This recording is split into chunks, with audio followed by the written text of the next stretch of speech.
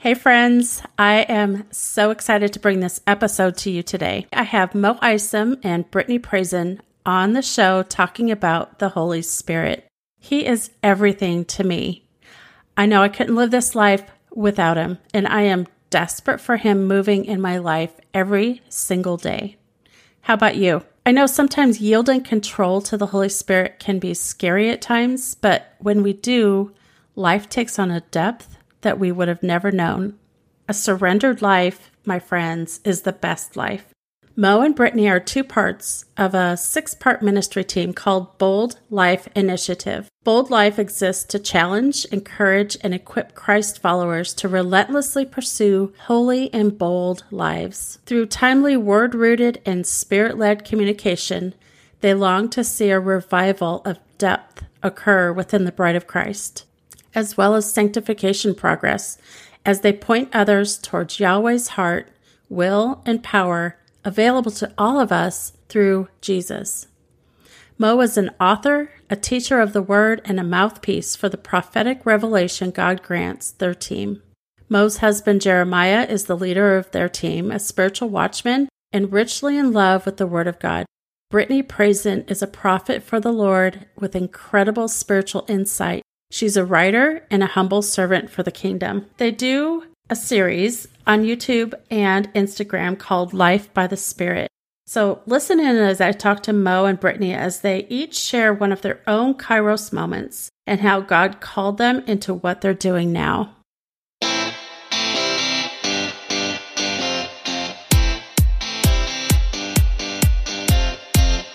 I'm Julie Holmquist, and you're listening to Kairos Moments, episode number 20. I have today on the show Mo Isom and Brittany Praisen. Is that how you say your name, Brittany? Okay. Tell me a Kairos moment where God did something and it changed the trajectory of everything in your life. Yeah.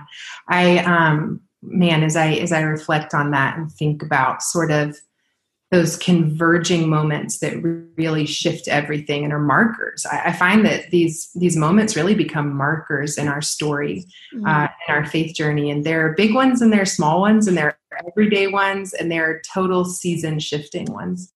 But I think, we joked at the beginning, from LSU to now sex ministry to now moving into, prophetic understanding how we get there. But sometimes I ask myself the same question, and the answer is literally this convergence, this intersection of God in the midst of walking open-handedly forward, and really the proclamation of send me, God, use me. I'm willing and I'm here. And I'll never forget, I wrote my first book, Wreck My Life, Journeying from Broken to Bold, and that was fresh out of LSU. That was my testimony of coming to faith and all of the adversity that I had endured, and the radical ways that God had transformed my life in response to the revelation of Christ and of the gospel. But as I was writing that book, I remember realizing there is a layer here of my life, of my sexuality, of my, sexual testimony that is paralleling my testimony of coming to faith, sort of my life story of brokenness, confusion, pain, wounds, an encounter with Christ, and everything changed. And I thought, I can't squeeze this into one chapter, Lord. I would do it a disservice. But at the same time, I don't know how or when, Lord, I'm willing, but I don't know how or when you would find the space to to use this. So I remember as I was finishing writing that book, I was just open-handed in that way, but also sort of grieved that it didn't seem like that was the opportunity to step into that area.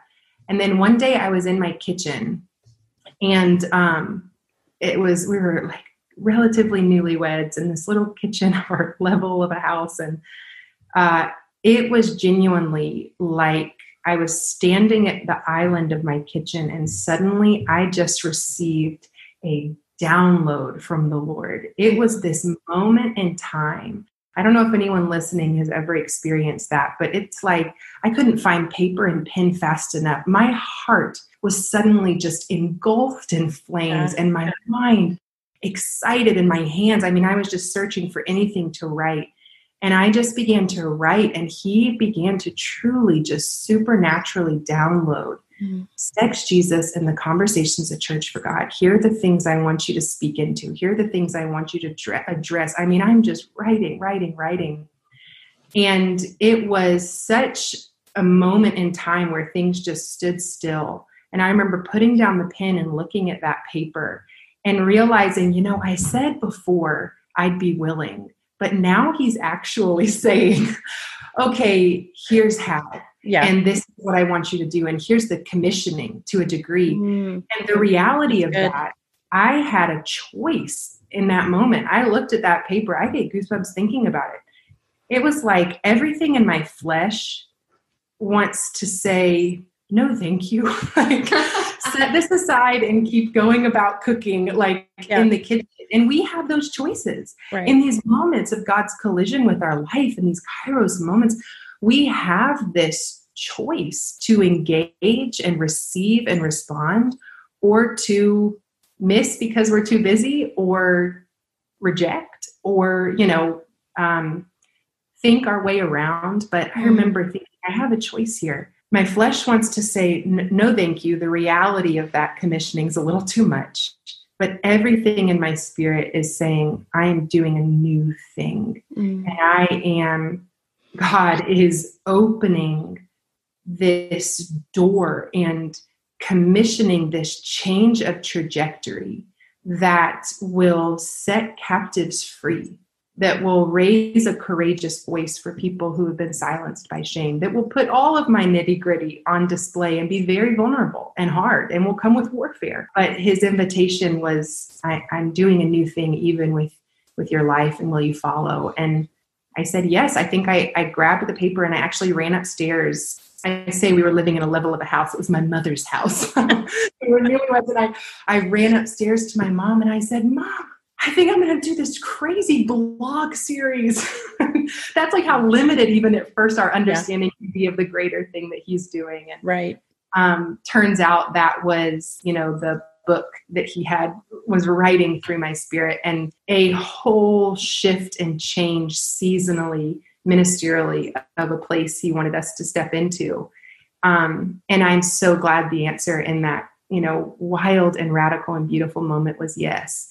Because we often, I think sometimes in these moments, count the cost, and we focus so much on the cost or the risk, or how could everything change? How could I change directions? What would that cost me? But man, I look back in the years of ministering in that space, and I just think, oh, the gain. Why would we ever count the cost when the gain is his glory? And the gain is knowing this was his hand in this moment and his voice leading us. I don't even want to think about what things would have looked like if I, resisted or said no. And what he's done in so many moments since then, even leading us into this next season of deeper prophetic sight, it all can be rewound to that moment of intersection in that kitchen. Oh, wow. Okay. Yeah. It's just powerful when he speaks and moves and we agree and say yes, even without any understanding of what he's doing. Yeah. the yes of faithfulness, I think he uses so powerfully. So that's a really distinct one that comes to my mind. God talks to us in our everyday lives. And if we train our ears to hear his voice, we'll hear it even in our mundane doing dishes, all of that kind of stuff. Right. And then also a Kairos moment always requires a response. So I loved how you said that. We can think our way around it. We can excuse it. We can put it under the rug, all of that. But a Kairos moment always demands a response. And it's either, yes, I'm willing, or no, I'm not. Mm-hmm. And oh gosh, I think about probably a few of the times that I've missed the Kairos moments and what could have been. But I'm training myself to hear them more or be aware of them more easily. And they're not just God winks where, God gave me that parking space when I pulled up to the store. It's like it's a convergence, like you said, of heaven and earth. Yeah. So thanks for sharing that. Yeah. And I appreciate you writing that book, because I know it wasn't easy, and I'm sure there was spiritual warfare going on big time. Yeah. Yeah.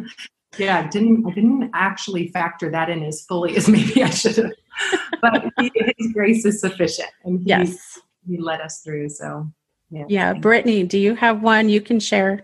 I do. And I loved the theme of your podcast, because it was actually, I was in a sermon series by a pastor in my church that I was attending while I was in law school. And it was the summer right before I started my last year of law school. So I had, up until that point, fully prepped myself to become an attorney, thought that I was on the track to become, a prosecutor or some official within criminal law. I had internship after internship, just fully, eyes focused on, I am going to be a lawyer.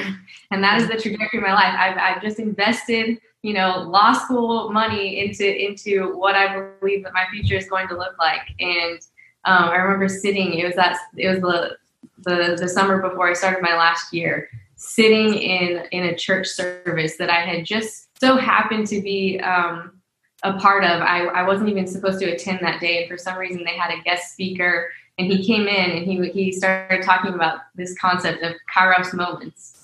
And he said that he was sitting in the same seat when he was a student at my school. He was a well-known basketball player in his former glory. He was an older gentleman, but he said that he had been in that same seat while in law school, or not in law school, but while he was in undergrad at school at the University of Wyoming, where I was attending.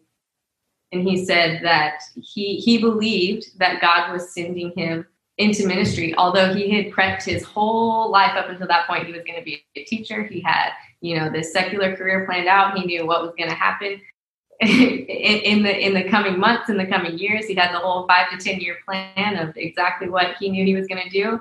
And God totally interrupted in a Kairos moment in his life and said, actually, you're gonna be in ministry now. You're gonna give up the basketball. You're gonna give up the teaching, and you're gonna go to Bible college, despite the wishes of his parents, despite all of these things. And I had been wrestling just over a period of time of like, okay, I know that something is spiritually happening to me, like while I'm studying, while I'm trying to like maintain my composure, even in courtrooms and stuff. I would feel like the Holy Spirit come upon me, and I'd be like, oh no, Lord, like I can't be both. I can't be in this secular space and then also try to like feel this urge to like prophesy over someone. Like it was so intense. And I'm like, I can't just like wear this mask and like around all these suits. And so I had been present for his message, and I knew that what he was speaking was from God, and I was supposed to be there. And his Kairos moment actually ended up being my Kairos moment to say, law school's not it. Yeah, you were there for a purpose and for a season, but the plan and the trajectory that I thought my life was going to take, God had a different vision than what I did. And so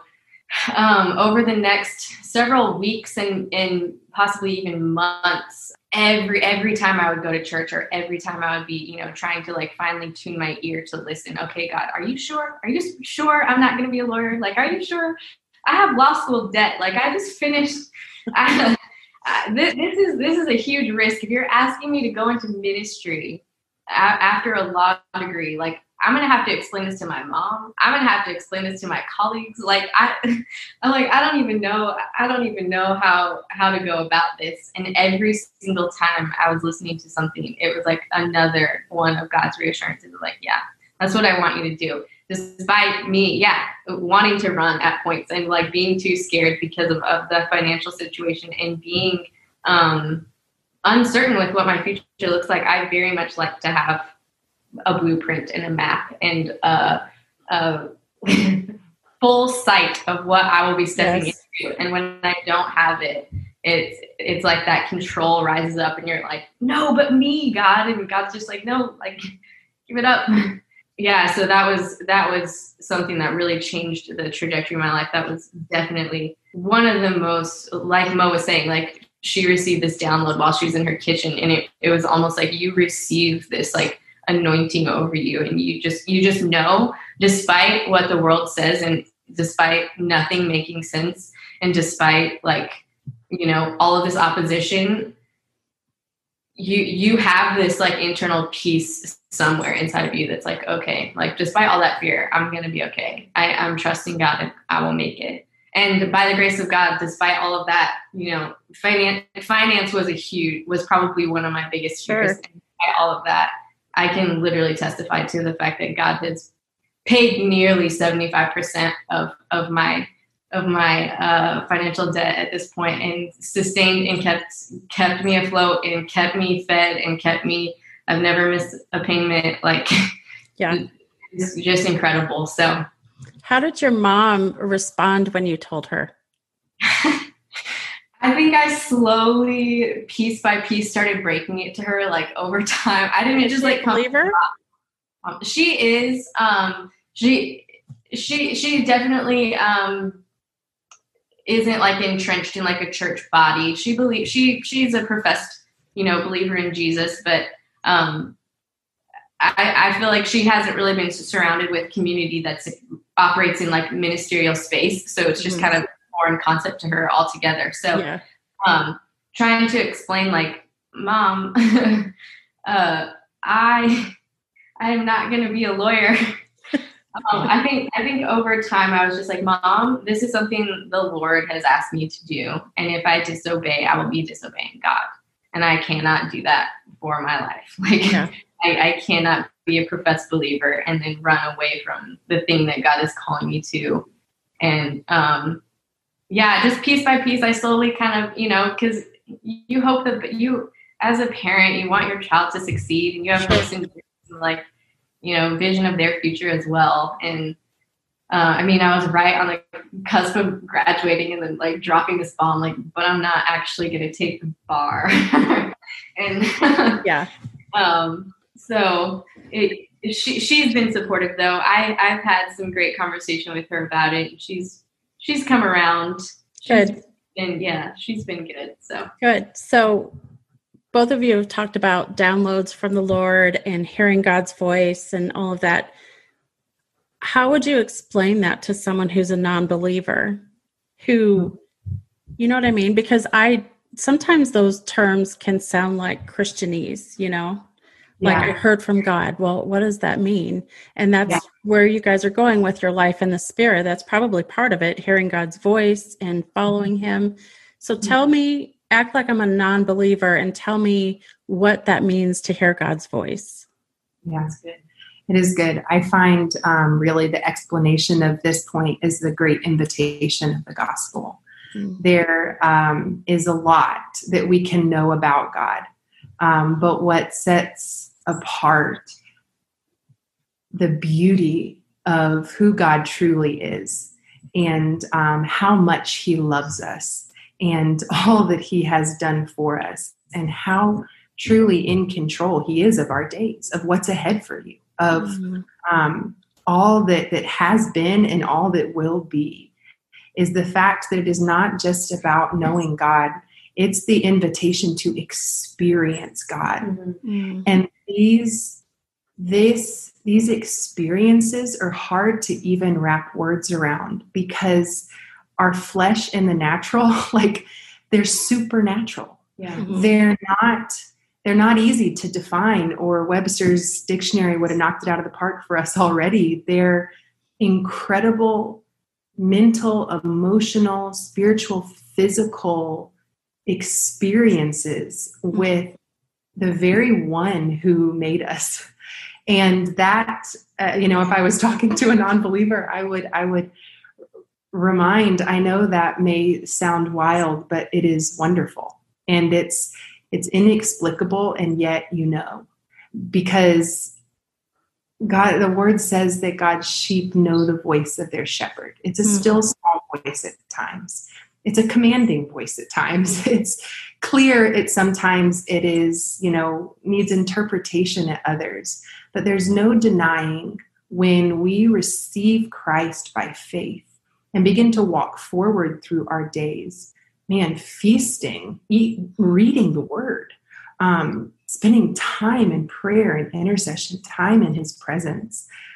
Even, goodness, when I first came to believe, it was literally just like, it still is just conversational all day long with a God who I prayed heard me and was listening. And turns out the word confirms that he does.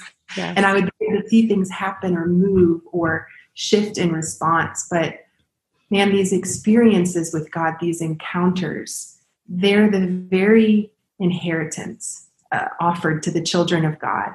And though they're hard to explain, they're almost impossible to miss because something overcomes in such a beautiful and tender and forceful way. It's like, oh, once you've opened your heart by faith to receive an encounter, an experience with God, because it takes faith. We can rationalize a lot of stuff. We can talk away a lot of stuff. Oh, that's just coincidence. Oh, that's just yada, yada.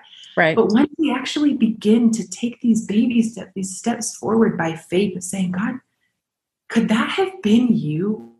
Was that you that dropped this thought in my mind? Was that you that drew me suddenly to, man, desire to ask forgiveness from my neighbor, my sibling? Like these encounters where things come to our mind, ideas or thoughts, and they just can't be explained, and they aren't what we would think or do. Like when his ways kind of collide with ours, I think they're the first fruit inheritance for the believer. And when we receive those by faith, we start to experience them more and more and more. And suddenly things people say can't shake you. Circumstances, years can't shake you. You're like, I know the one. I know because I've experienced. And that for me is the great invitation of the gospel, but also one that I can't package and sell and give you a tutorial of how to encounter it. In 3 easy steps, right? You can. Right.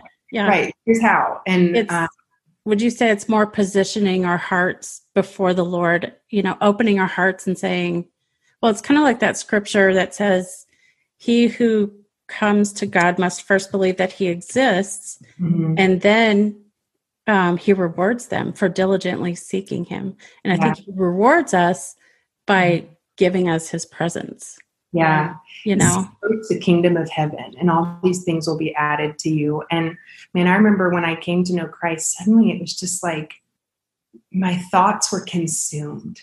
My focus was consumed. My, sight was consumed. And still to this day, there's no question of how do I fit God into X, Y, Z. It's like God's in everything and in every thought and every interaction. And I truly think it is about the greatest prayer that anyone could pray, non-believer or believer alike. One that I pray almost every day is, Lord, please grant me greater humility, because I need to get out of the way to receive the fullness of you. Right. And when we begin to pray and humble ourselves before the Lord, he lifts us up, and that the kindness of his lifting is like, I picture sort of in spiritual sights, like we humble ourselves, we bow before his throne, and he lifts our chin up and he meets us eye to eye.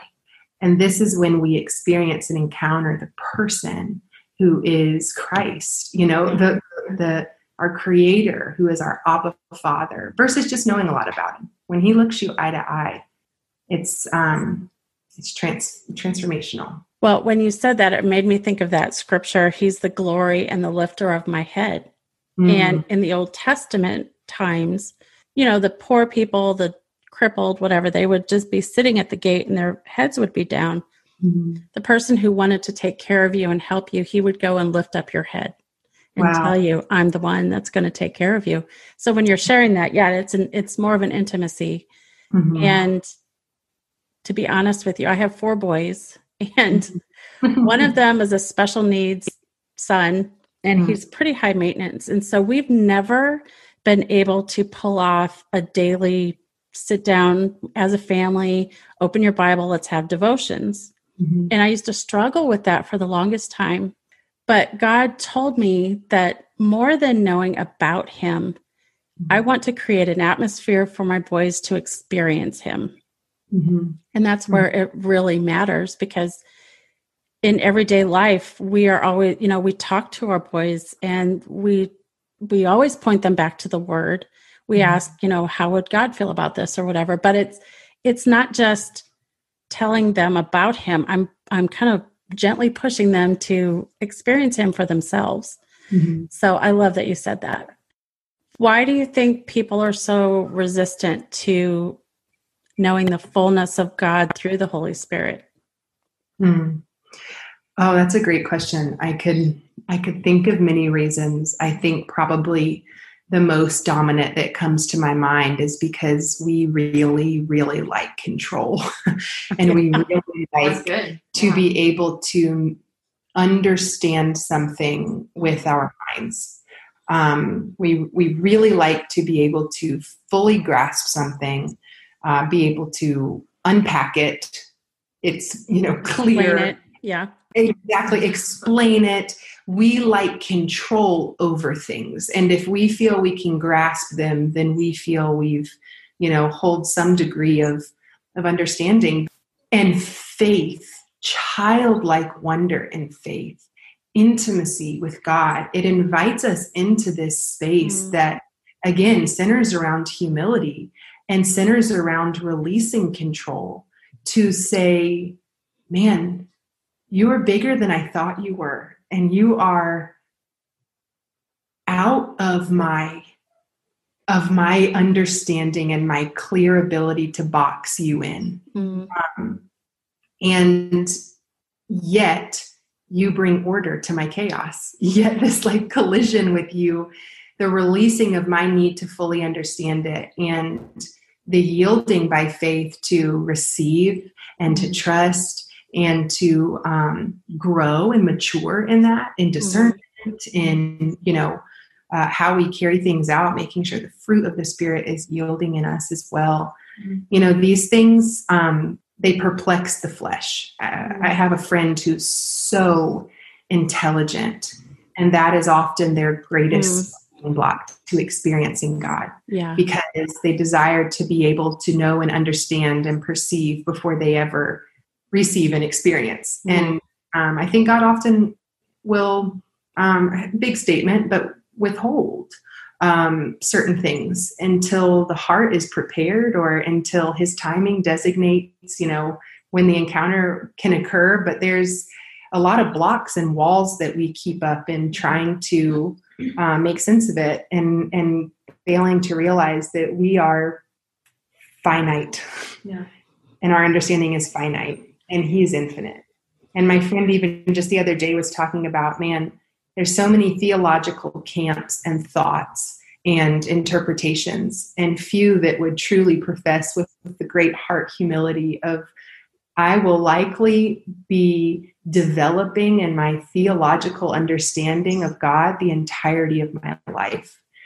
Because to think that I sit down in a classroom for a semester and suddenly understand everything just right is man trying to, educate man on God. Yeah. But the Spirit of the living God, man, he's the greatest delight and the greatest mystery. And the invitation to intimacy is to know him more.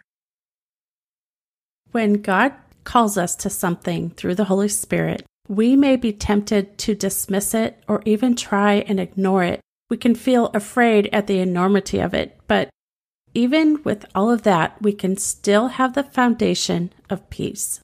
I can't wait for you to listen to next week's episode as we dive a little deeper into our life by the Holy Spirit. See you next time.